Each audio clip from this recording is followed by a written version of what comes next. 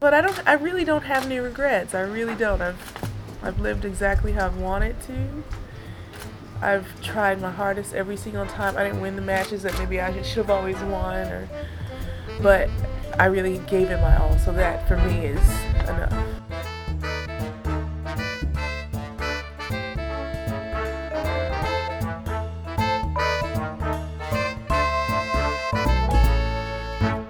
Hello everybody, welcome back to The Body Serve. I'm Jonathan. And I'm James. This is episode 222. You know, that was my grandparents' house number. Oh, I did not know that. It's a very special number. Oh, well, I learn something new every day. It's been a minute since we last spoke. It was the end of the Australian Open, if I'm not mistaken.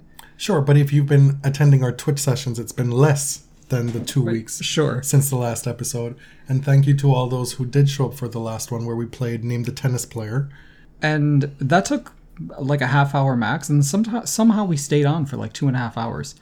I have no idea what we talked about.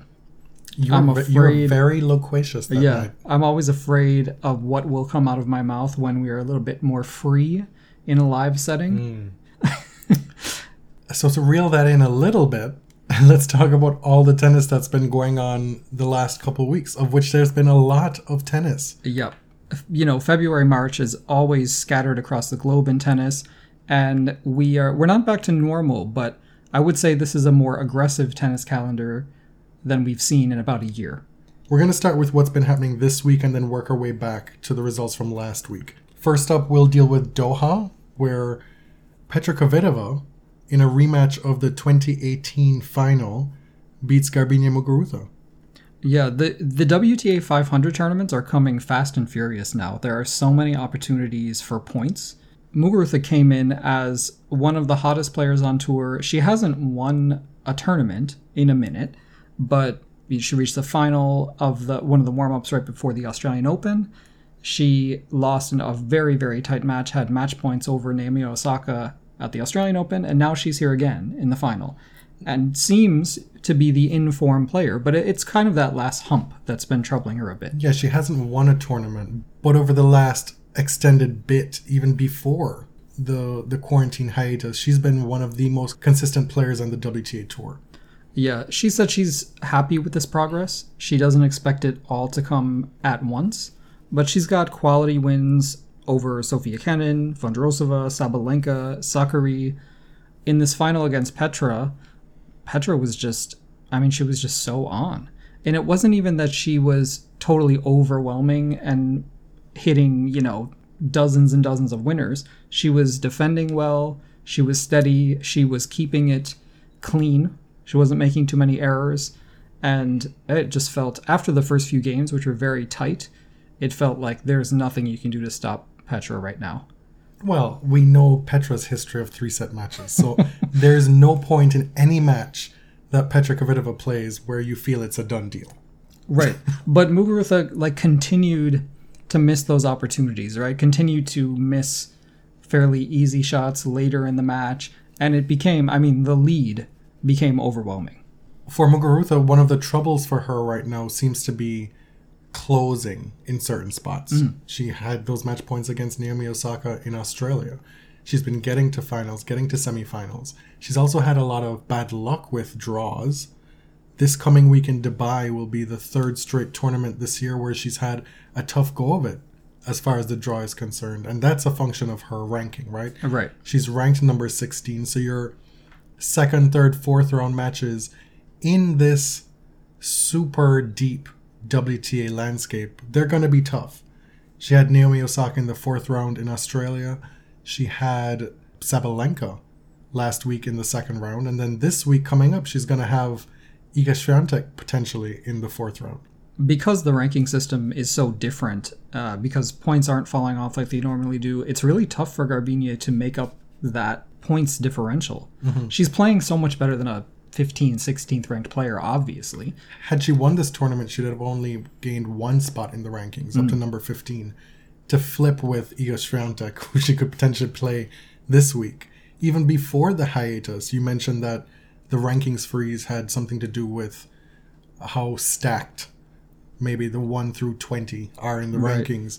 Even before then, there was a lot of density in the rankings, and it's just been exacerbated, I guess. We will talk later on when we deal with the measures that the ATP have introduced going forward through to Cincinnati, whether or not we feel like these measures have been fair. But this tournament in Doha was a little bit strange because by day 3 you start to realize that every single match has been won in straight sets. Which was surprising. There were a lot of good matchups. We talk about the depth on the WTA, but it didn't translate in the first few days, and it wasn't until the night session of day 3 where we finally got our first 3-set match, and that was Muguruza Sabalenka, followed by another 3-set match right afterward with Ons Jabeur and Karolina Pliskova. You notice that Muguruza is very often a factor in these highly anticipated matches. When people go through a draw and they see some of the possible 3rd or 4th rounds, Garbiñe is very often, one of those people you look to. But let's talk about Petra. 28 titles? Yeah, I lost track of her title count. She hadn't won one since Stuttgart in 2019. So that's almost a full 2 years ago. We don't talk often enough about Petra's longevity toward the top of the game. This title count puts her, among obviously the best of her generation, but the way that she's able to sort of flick it on in finals is incredible. She also plays well at tournaments where she has a good history too. And Doha is one of those tournaments. She's won it before in 2018. She was a beaten finalist last year. And in 2018, she beat Muguruza in the final. Interestingly, in 2018, Muguruza had been issued a walkover in the semifinal to get to the final to play Kvitova, and the exact same thing happened this time around when Azarenka had to pull out because of a back injury ahead of her semifinal. And she loses again to Kvitova in the final. There's something about this matchup. Petra leads now 5-1 against Garbiñe. Petra being the better defender on court is interesting. It sure bodes well for the next few years of her career. Doha wrapped up on Saturday so that those players could then move on to Dubai, which is already underway. We just saw Coco Gauff snatch victory from the jaws of defeat where victory was already almost guaranteed. In her first round match against Alexandrova, Coco Gauff being up 5-1 in the 3rd set, down 3-5 in the deciding tiebreaker, and then eventually winning 10-8. It was a wild, wild ride. But most of the other tournaments this week, being Rotterdam, Buenos Aires, and Lyon, they finished up today on Sunday. We'll start where? Where do you want to start? Rotterdam? Yeah, so Rotterdam, the guys are there. Andrey Rublev wins his 4th consecutive ATP 500 title. Played 4 in a row, won all of them. 3 at the end of last year. Yeah. So that's Hamburg, St. Petersburg, Vienna, and Rotterdam. He's doing the Grand Tour of Europe. That's 20 matches in a row on the ATP 500 level that Rublev has won. This week, he took out Andy Murray in the 2nd round. Let me tell you, that first set, if you expected that first set to be replicated in, say, a set 2 and a set 3, that match would have gone 4 hours. That's how long and drawn out and hard slogged that first set was. Rublev eventually winning easily in the 2nd set, and then he also beat Stefanos Tsitsipas in the semifinals easily. So this is not a case of Rublev just running through any old random fields and random draws, not beating big enough names. Like, he's doing the business here. Oh, indeed. I don't think anyone doubts that at this point. Medvedev had a chance early on to replace Nadal as the number 2 ranked player, and we'll talk about why that's important. He lost in straight sets to Dusan Lajovic. The ranking thing, the number 2. This would be the first time since July 2005 that a Big Four member was not ranked number 2. And that was Leighton Hewitt back in the day.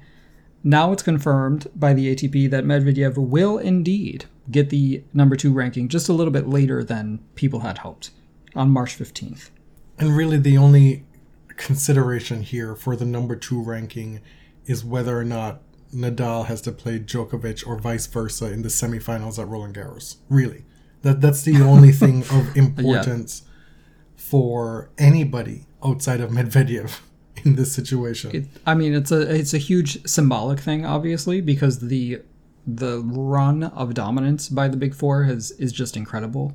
We're now at 15 years.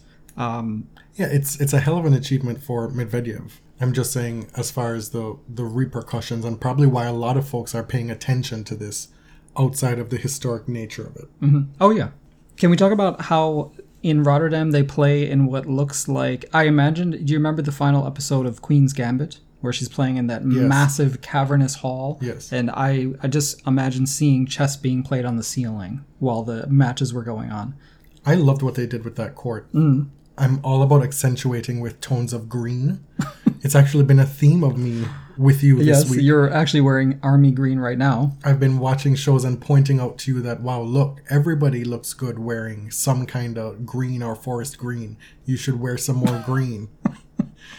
And there it pops up in Rotterdam. And they hid some of the seats with, I don't know what the word you'd use to call it, but they did some interior decorating for the courts. And I dug it. The lighting was good. It was dramatic. It was, yes. Also at this tournament, Borna Coric made the semifinals in what we decided was a Kodak kit. Do you guys know the Kodak logo? So I'm from the world headquarters of Kodak, Rochester, New York. And that logo is everywhere. We have it all over the house. Who has it all over the house? We do? Or you did growing up? Well, everybody growing up. But and in our house, we had Kodak blankets and bags and film in the fridge. You still have Kodak cups. Exactly. He did look good in that kit, though. Yes, he did. And he had a really good tournament. Eventually losing to Fucsovics in the semifinals. Speaking of someone who had a great tournament, Marton Fucsovics reaches the final, plays Rublev in 2 tight sets. Marton was just playing some, I guess you would call it muscular but stylish tennis. Just very steady this week. I mean, that's how you describe his game, period. Yeah. Typically.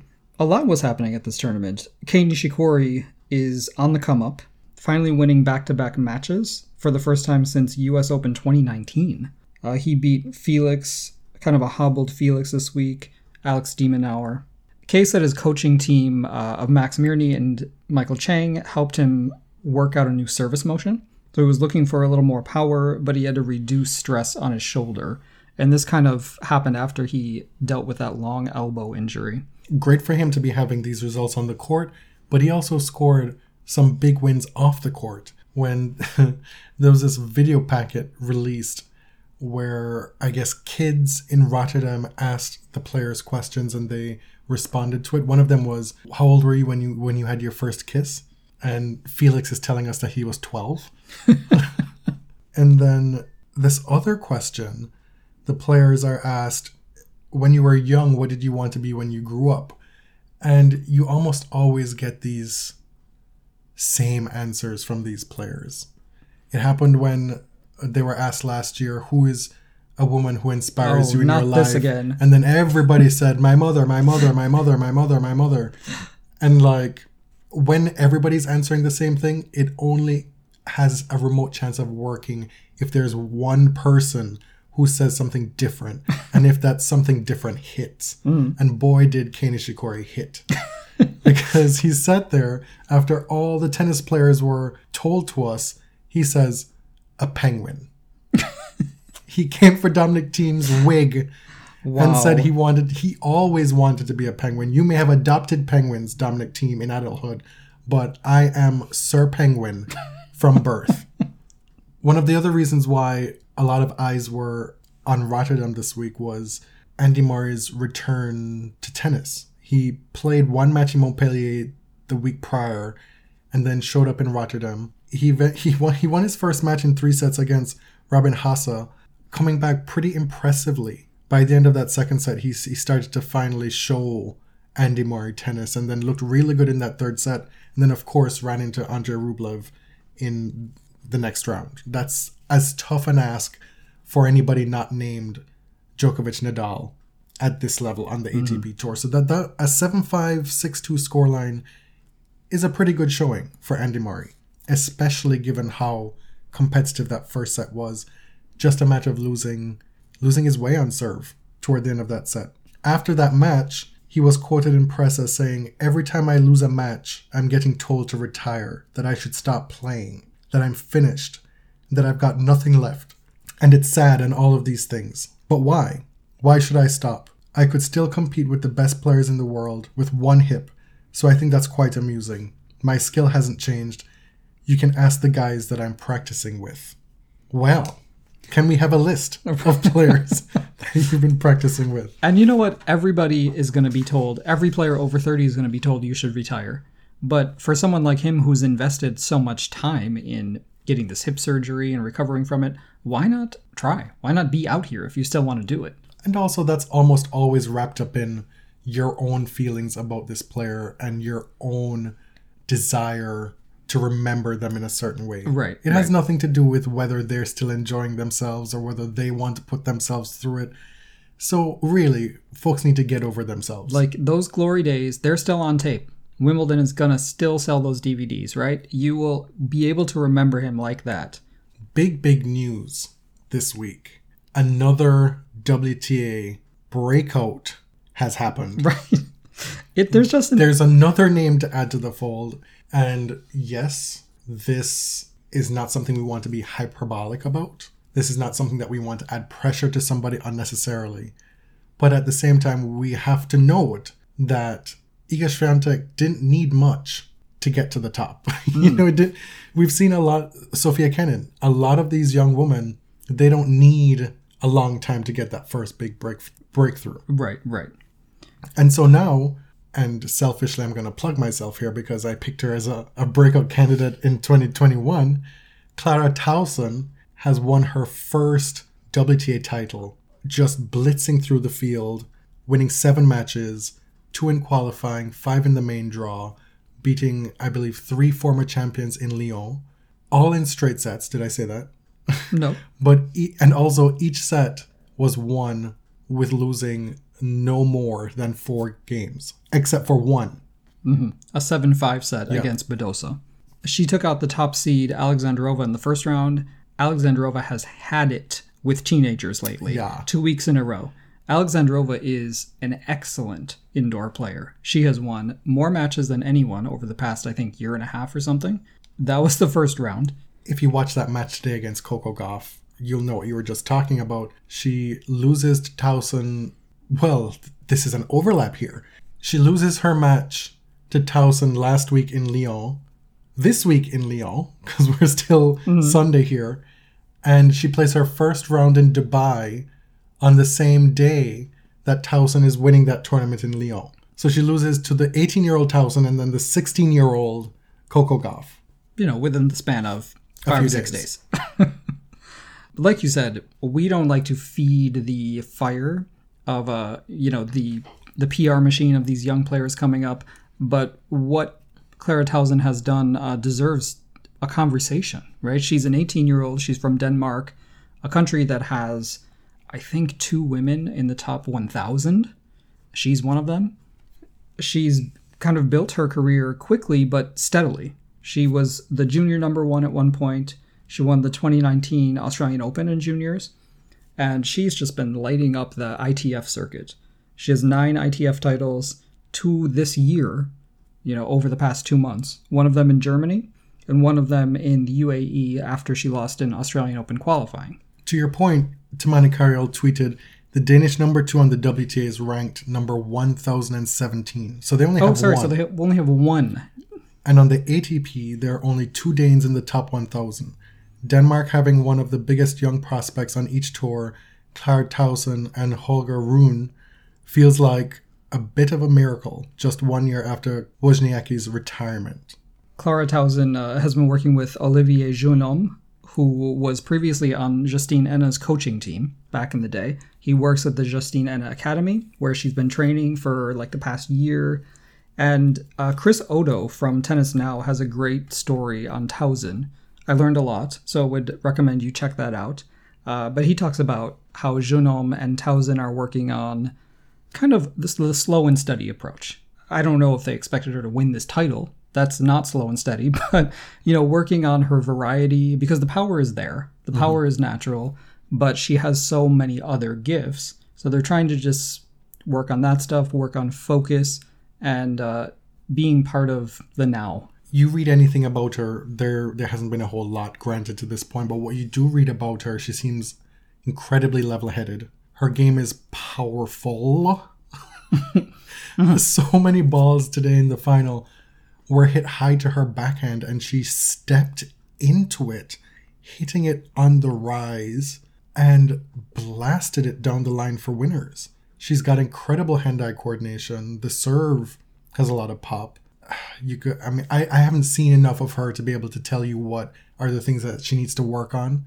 We know, and we've talked on the show recently, that it's not enough in tennis to just have power, that you need to have other tools in the bag.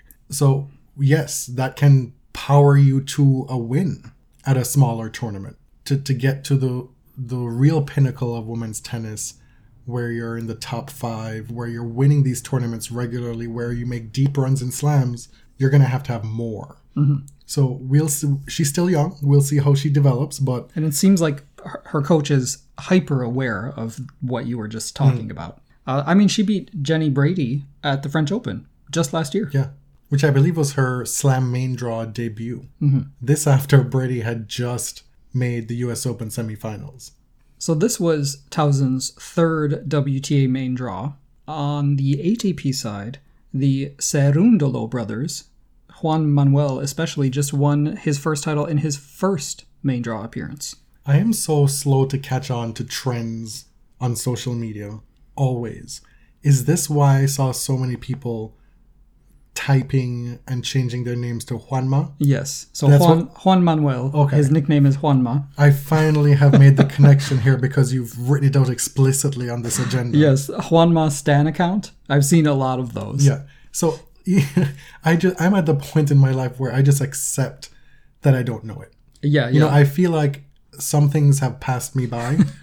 I'm accepting the aging process slowly. Yeah, it's millennials are old now? Yeah, so I'm not eager to be trying to find these things out or search things out anymore. You know, if it comes to me, it comes to me. And finally, this came to me.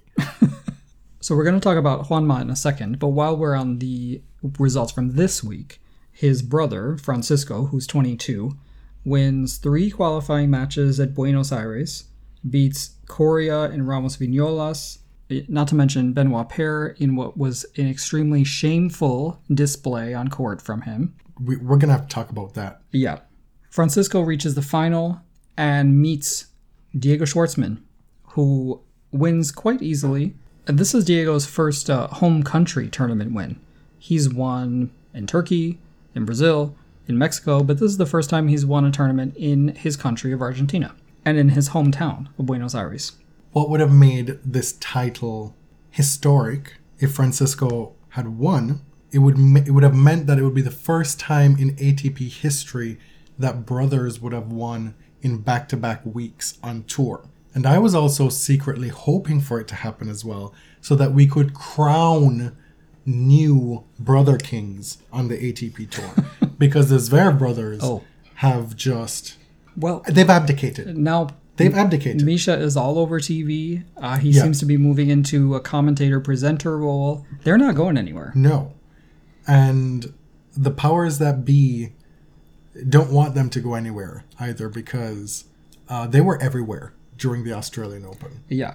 Francisco doesn't win, but last week in Cordoba, Juan Manuel Cerúndolo beats Ramos Vignolas 6-love, 2-6, 6-2 to go through qualifying in his first ATP event and win the whole damn thing. That's crazy. In his home country, he beat some of the same players that Francisco beat the next week, Federico Coria and Ramos Vignolas.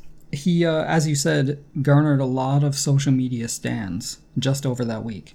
So I guess that's 3 players for you to look out for the rest of the year. Clara Tauson and the Cerúndolo brothers. Mm. Back to Mr. Paire.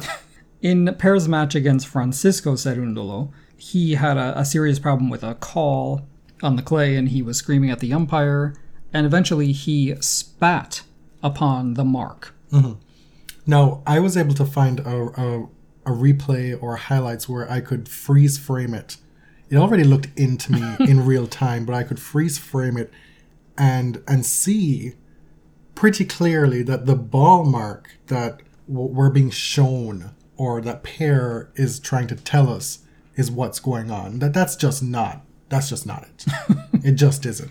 And regardless, it's clay. These things happen. He loses his shit. So spits on the ball mark. Yeah, this is patient zero at the US Open, remember. In the middle of a pandemic that's transmitted by droplets, the dude spits on the court. I don't know what kind of punishment that requires. I don't know what umpire is allowed to do in that situation. But if I were the ATP, I would be thinking really hard about a suspension. Well, we'll see what the repercussion of this is, and it's something we absolutely have to keep an eye out on, because we've talked about how they seem to only be interested in penalizing certain things.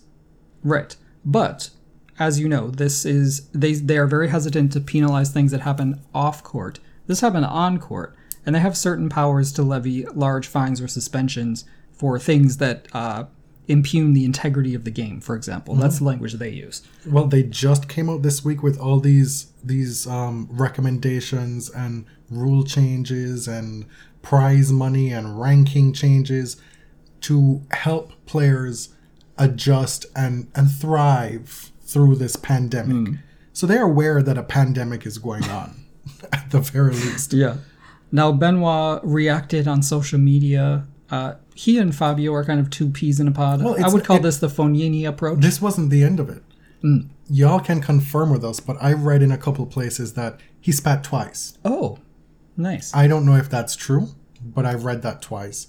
But then also, toward the end of the third set, he just straight out tanked. To my mind, that's a finable offense as well. Well, he has tanked many, many times. Right, but this is, a lot of times, the tanking is indiscernible. It's right, subjective. Right. This was completely plain as day tanking, to the point where on the final point, he's down 5-1. He serves his first serve in the completely wrong box, and before the ball kid even gets to the position to collect the ball, he's already served the second serve again in that same wrong box without completing his full service motion. Like that's just not on. Right. At that point, just stop the match. Get him out of here. But Paire tweeted after the match, in the end, it's worth it to suck because he displayed his career prize money and how rich he is from sucking. It also came with a kiss emoji and a middle finger emoji and showing us his $8 million and telling us to fuck off. That's not really the point. Like, it's not... I'm sure a lot of trolls on social media were saying you suck, but that's actually not the point. Like, your behavior is absolute shit. It's not that you suck. That's not the problem. We've seen for years that Paire has a following. I hope it's dwindled and diminished over the years, but a following that takes pleasure in his antics. Right. It's worth it to bring up because there is actually like a big hipster appeal to Benoit Paire that I personally have never seen. But there's definitely like a part of tennis fandom that sees him as the hipster doofus genius. I just see the beard and I can smell it. Watching outbursts like this in the middle of a pandemic and just my general thinking about tennis players over the last year, I've been wondering how many of these players are suffering with their mental health. Seriously. And are there procedures, are there resources in place to help them? Yeah, that's a whole other thing. Yeah, I mean, this is a weird segue. Again, I'm not saying that this is what's going on with Benoit, but this is just something that's been on my mind as well.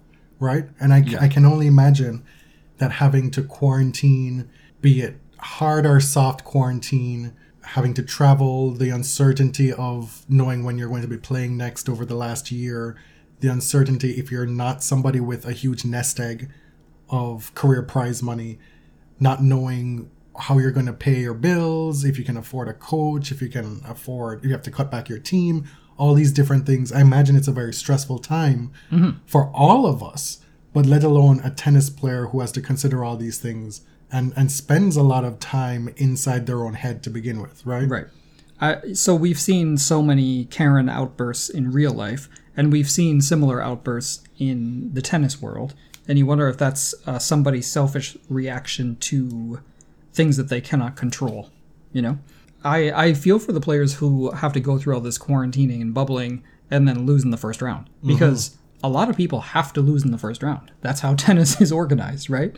Quickly going through the results from last week. In Singapore, Alexei Popyrin beats Bublik in 3 sets. That was the first career title for the Australian. In Montpellier, David Goffin beats Bautista Agut 5-7, 6-4, 6-2. Goffin, in the last stretch, has been kind of feast or famine, making a couple semifinals, but also losing a lot of first-round matches, especially at Grand Slams. And this is his first title since 2017 and the 5th of his career. This was in the Tsonga-Monfils Open, the Sud de France Open in Montpellier. Oh, Joe Williams was back as well at Yeah, that tournament. yeah. Losing in the first round didn't look that great, to be honest. No, but I have hope. My 35-year-old fave. And then, like we said, Juan Manuel Cerúndolo winning in Cordoba. Shall we get to some odds and ends? The biggest odd and end is a huge milestone that Novak Djokovic has tied Roger Federer for the most ever weeks at number 1. Is it the biggest, or you just said that because it was the first one I had written down? I mean, it's a big deal, right? I'm not gonna, let my bias creep in here. It's a huge deal. Djokovic is, he's very clear about what his goals are, which I appreciate. He wants the records. He wants the record weeks at number 1. He wants the record for Grand Slams. And so far, God, he makes it look so easy, right? It feels like these records have been coming pretty easily to him. I wonder if now that he's reached this explicit goal, and he will come tomorrow, like he equaled it last week, 310 weeks, he'll surpass Federer tomorrow. Given that that's now happened, when he says that the next goal is the all-time slam record, does that mean that he will now tailor his schedule to make it more slam friendly, to be in as optimal a condition to win those slams? Will we see his schedule look different going forward now? We see that backfire for certain players, some players who kind of need the match play. Obviously, as players get older, they do tailor their schedule to the majors. Serena plays, I don't know what a normal year is now, but she might play 6 to 8 tournaments in a year in her late 30s, with varying results. Djokovic's body seems to be holding up quite well. He has some nagging injuries, like this elbow thing, the abdominal tear, which everybody has, but there hasn't been the catastrophic injuries that a lot of players have. We're at the point now where the big three, they've all dealt with varying surgeries. Yeah. Once you get to your mid-30s, unimaginable wear and tear on your body manifests.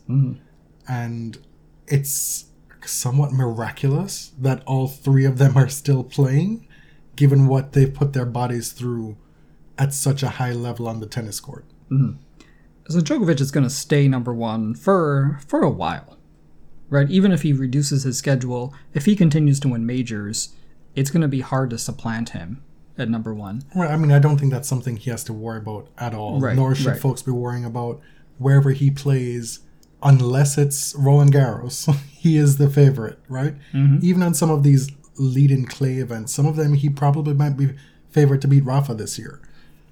So he's gonna be securing points. He'll be the number 1 or 2 seed for years to come, I think. Speaking of rankings, are these confusing enough? So let me try to explain this. The ATP had a press release explaining changes to the rankings going forward. So the results from March to August 5th, 2019, for any events that weren't played in 2020, will be extended another 52 weeks, but at 50%. The reduction to 50% will occur at the original drop date for each event. So that's the original day that the points were supposed to come off. And the example that they gave was Madrid, right? So Madrid happened in 2019. It did not happen in 2020. So when Madrid happens this year, if you play Madrid and you lost in the first round this year, but you made the semifinals in 2019, you're going to want to keep the 50% of the 2019 semifinal, and we'll just forget about your 2021 result. So the rankings will count the greater of the players' 2 scores at the event, one of them being reduced by 50%. For tournaments that were rescheduled in 2020, like Roland Garros, those will be included for an additional 52 weeks at 50%, and those will be compared against the 2021 version of that event. They'll have the option to keep their full 2021 points or 50% of their 2020 points, whichever is better. Okay. So, for example, if Djokovic loses in the first round of the 2021 French Open, he will keep 50% of his finals points from French Open 2020. Yeah, because that'll be better. He'll carry that with him until the French Open 2022, when those will drop off. Right. So right now, unless they extend it further, we won't get into a regular ranking system until August 2022. That's when it's now scheduled to start back normally. So that could change, of course. But the ranking points from tournaments played, because the tour resumed in Cincinnati last year, right? So the ATP Tour will start having regular drops in points that we're used to, starting with Cincinnati this year. Yeah. So that's kind of confusing, huh? Now, that's a lot of numbers, but what do the ranking changes mean for people who are trying to build or maintain their ranking? As we know, there are only a handful of players who make true breakouts at Grand Slams, right? That's where folks can get like a life-changing number of points. So to my mind, for the majority of the players who will benefit from this 50%, this added COVID safety net, they're going to be players who are already established. Right. And not brand new players who don't have 2019 points. No. So you have all these players who are having good results from the resumption up until now, and their points are not weighted the same as they normally would be. And that's going to be the case for a while going forward. So I think there's an inherent unfairness built into this. It's absolutely the right approach to try and create some COVID exceptions to help players. The prize money is a great thing, helping to up the money, to spread the wealth more. They're going to be taking from the ATP bonus pool to buff up some of the tournaments throughout the rest of the year. Yeah, it's incredibly difficult to build a new ranking system to try to accommodate a lot of different interests during COVID. Some people will play less out of concern for their health or because they don't want to deal with all the quarantine. And how do you accommodate that?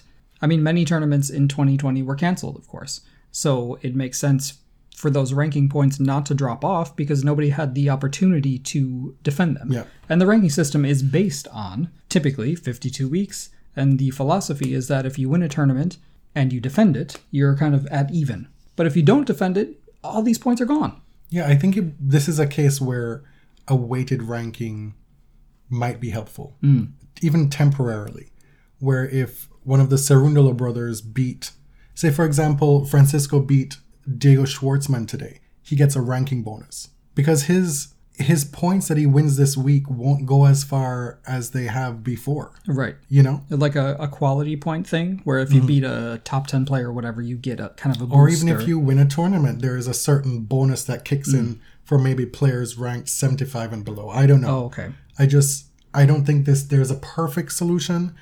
I just wonder whether, like with every decision made in tennis, it's benefiting in a lopsided top-heavy way. Right. Now, you mentioned the prize money increase. The ATP Player Council and the board at the ATP support this. They're going to pull from the year-end bonus pool, which typically supports the top 12 guys at the end of the year. And they're going to increase prize money at the 250s and the 500s between Australia and Wimbledon. Because the prize money pools for those tournaments were already cut at 50%. And so they're going to go up to 80% for the 250s and 60% for the 500s. It's something, it's a gesture. The guys who are eligible for the bonus pool are already very rich. It's more than a gesture, I think. It's material. Yeah. Did you see in the press release from the ATP that they made sure to mention Federer and Nadal by name? Yes. Oh, yes. It said, This was decided by the players who are eligible for the bonus pool, blah, blah, blah, blah, blah, including top 10 players, Roger Federer and Rafa Nadal. Yes, who are on the Players' Council. They could have just left it at like the Players' Council decided this. Oh, yeah. Because Rafa was already getting heat from some Mexican media for not going to the Mexican tournament. He claimed it was because of his back injury and he wanted time. They said it's because we couldn't meet his appearance fee demand. We don't know what exactly went on there. We know that top players earn massive appearance fees, $1 million or more for players like Rafa, Novak, and Roger. Yeah, I mean, when you promise a player and the player doesn't show up, you don't want that to be on you as the tournament. Right. If the player is kind of nursing this nagging injury and the financial incentive is not there, they're not going to go. Some players will show up to your tournament not in optimal condition to collect their check. You know? But that's assuming that this report has any credibility. Right. My reading of it is Nadal is one of the players who was most unwilling to travel during the first parts of the pandemic, the one who's been more attuned to the perils of the pandemic than most tennis players. And if you're one of those people who do not believe that he was injured in Australia, go ahead and live your life. We are not those people.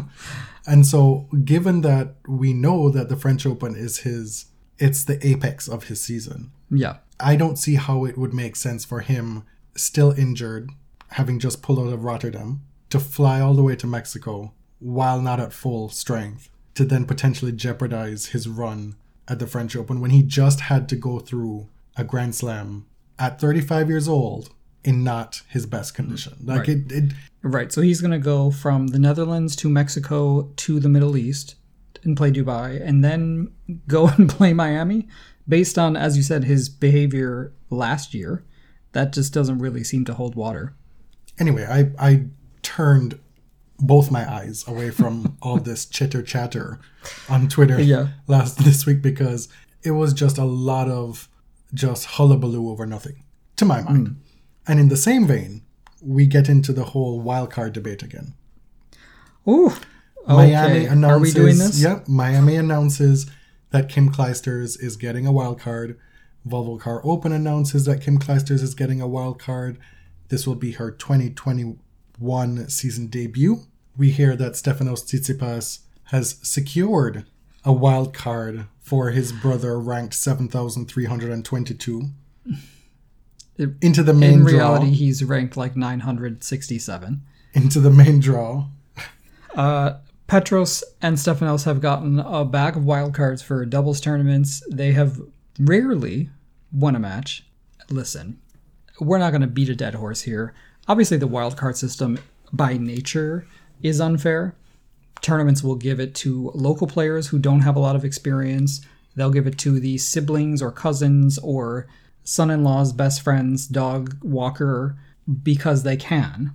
In a lot of these tournaments, especially the ones run by IMG, it's treated like corporate boxes. Oh, God. Giving out seats to whoever is available to go that night. If your tournament is run by an agency and you're not repped by that agency, you're not getting a wild card. No. Period.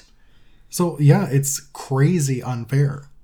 I've always been of the opinion that somebody of the stature of a Clijsters, a Hall of Famer, you give them as many wild cards. She's won it 4 times. You give them as many wild cards until they retire. Right. That's how I feel. If Arnold Palmer's 85-year-old ass wants to play the British Open, you let him do it. Well, I understand that golf is different. They finally changed the rules and it's a cutoff at 65.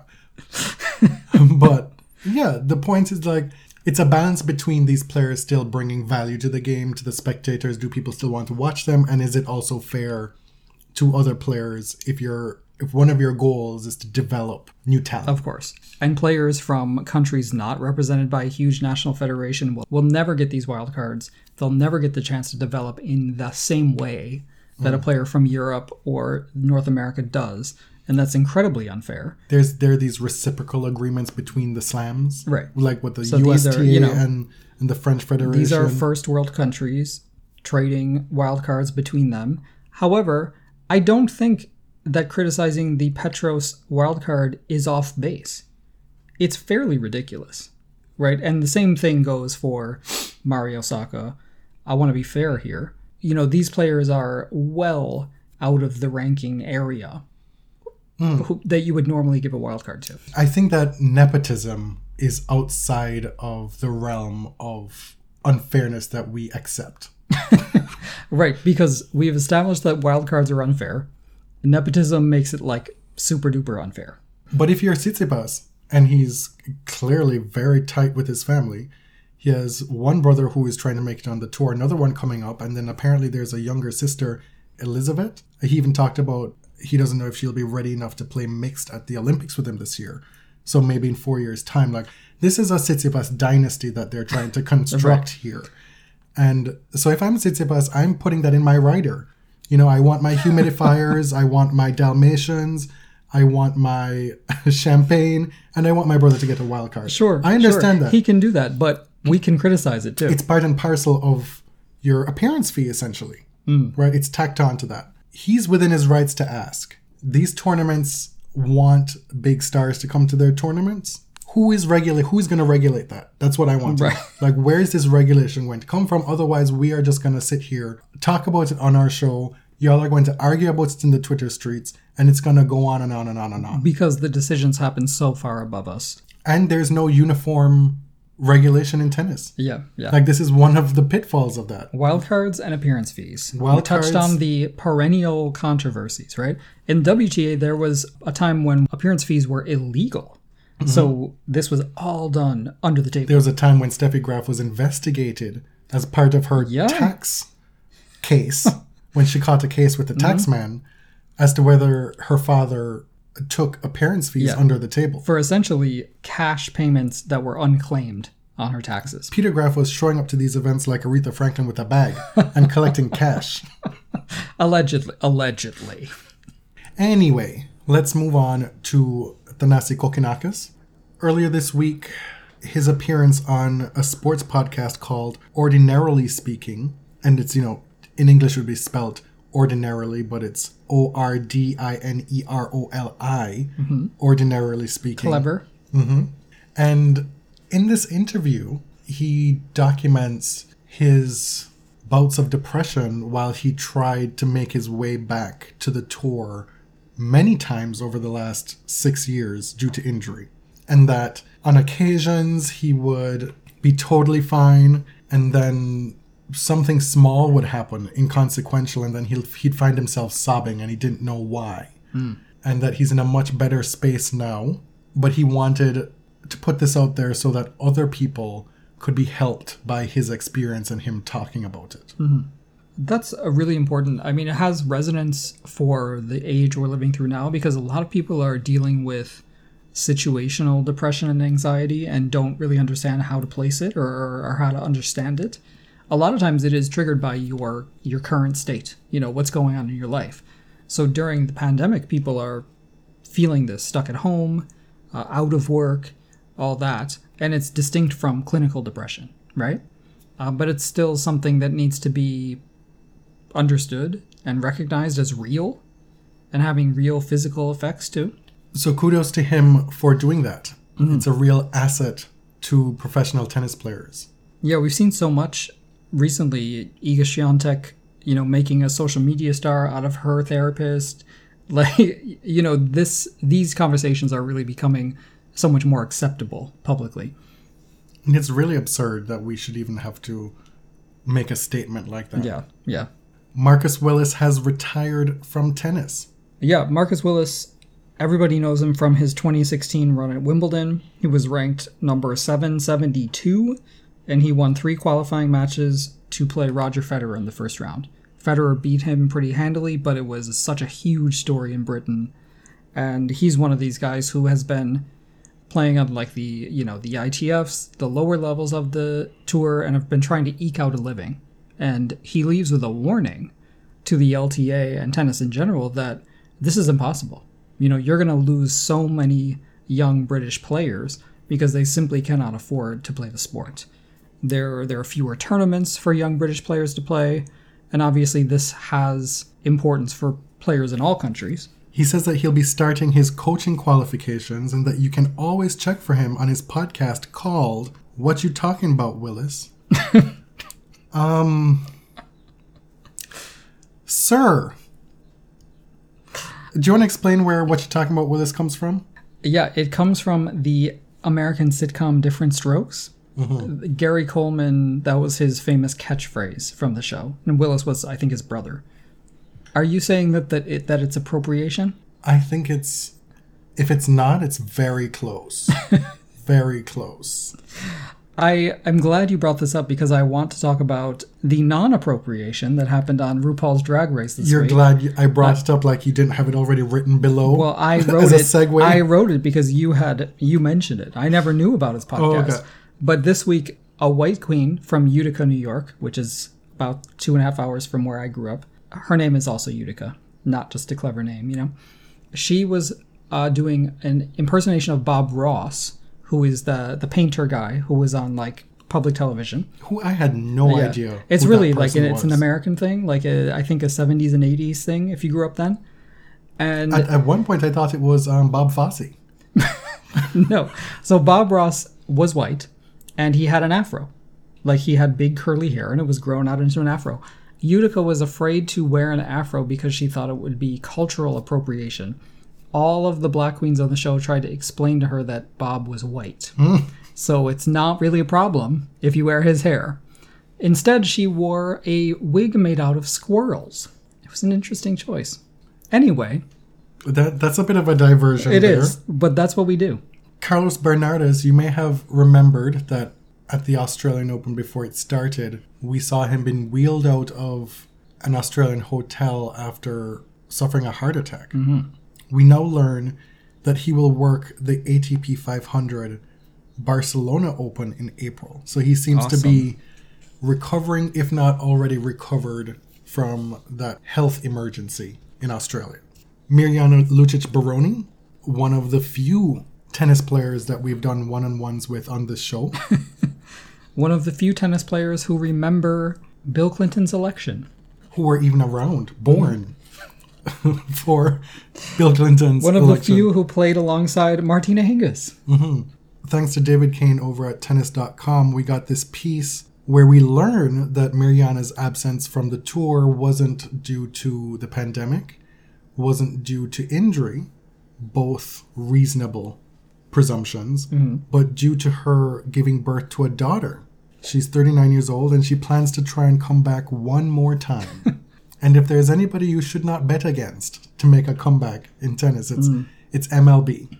Interesting in that article too, her husband owns a restaurant in Florida, and she was talking about how part of her time during quarantine was spent making sure that the restaurant was up to code with COVID regulations. Mind you, in Florida, that won't take much doing. But she seemed to be very concerned with the pandemic and taking the necessary precautions, and that was something that tracked with what I know of her as a tennis fan and having sat down and spoken with her in the past. She's one of the tennis players that just have a full-grown adult head on their shoulders. Yeah. Now, speaking of somebody who does not have a full-grown adult head on their shoulder, it's amazing how this. We promise you, it's not set up this way, and we didn't intend to make the segue so neat and tidy. Sorana Cirstea. We'll end with some social media mess. She this week liked all these tweets from Greg Abbott, who is the governor of Texas, famous resident of Texas, Sorana Cirstea, you know, about reopening Texas and going maskless. Clap, clap, clap. She loves it. What is her deal? It takes energy to be so persistently and consistently wrong on almost every topic. Like, she is in step with John Isner, who tweeted congratulations and thanks to the governor for doing the right thing. Cirstea is also coming off her fiancé going after Alexis Ohanian for defending his wife, because she's engaged to the son of Jan Tiriac. Can we talk about recently, this is my favorite on-court moment from her. She tried to get her coach a code violation because he wouldn't stop talking. And the umpire explained to her that you would get the code violation because you are the player. We don't hand out violations to random people in the stands.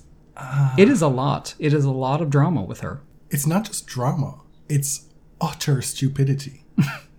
Like, it's relentless, nonsensical, absurd, non-thinking behavior. So next time you ask for a one-on-one for her, like, you think she's going to say no? That never would have been a possibility to begin with. What do we got to sit there and talk about? The next press conference is going to be mad awkward, though. That brings us to the end of this episode. We tried to keep it shorter and sweeter than normal. Next up is Dubai. Roger Federer is coming back. Yeah, he'll be playing on Wednesday against either Dan Evans or somebody else.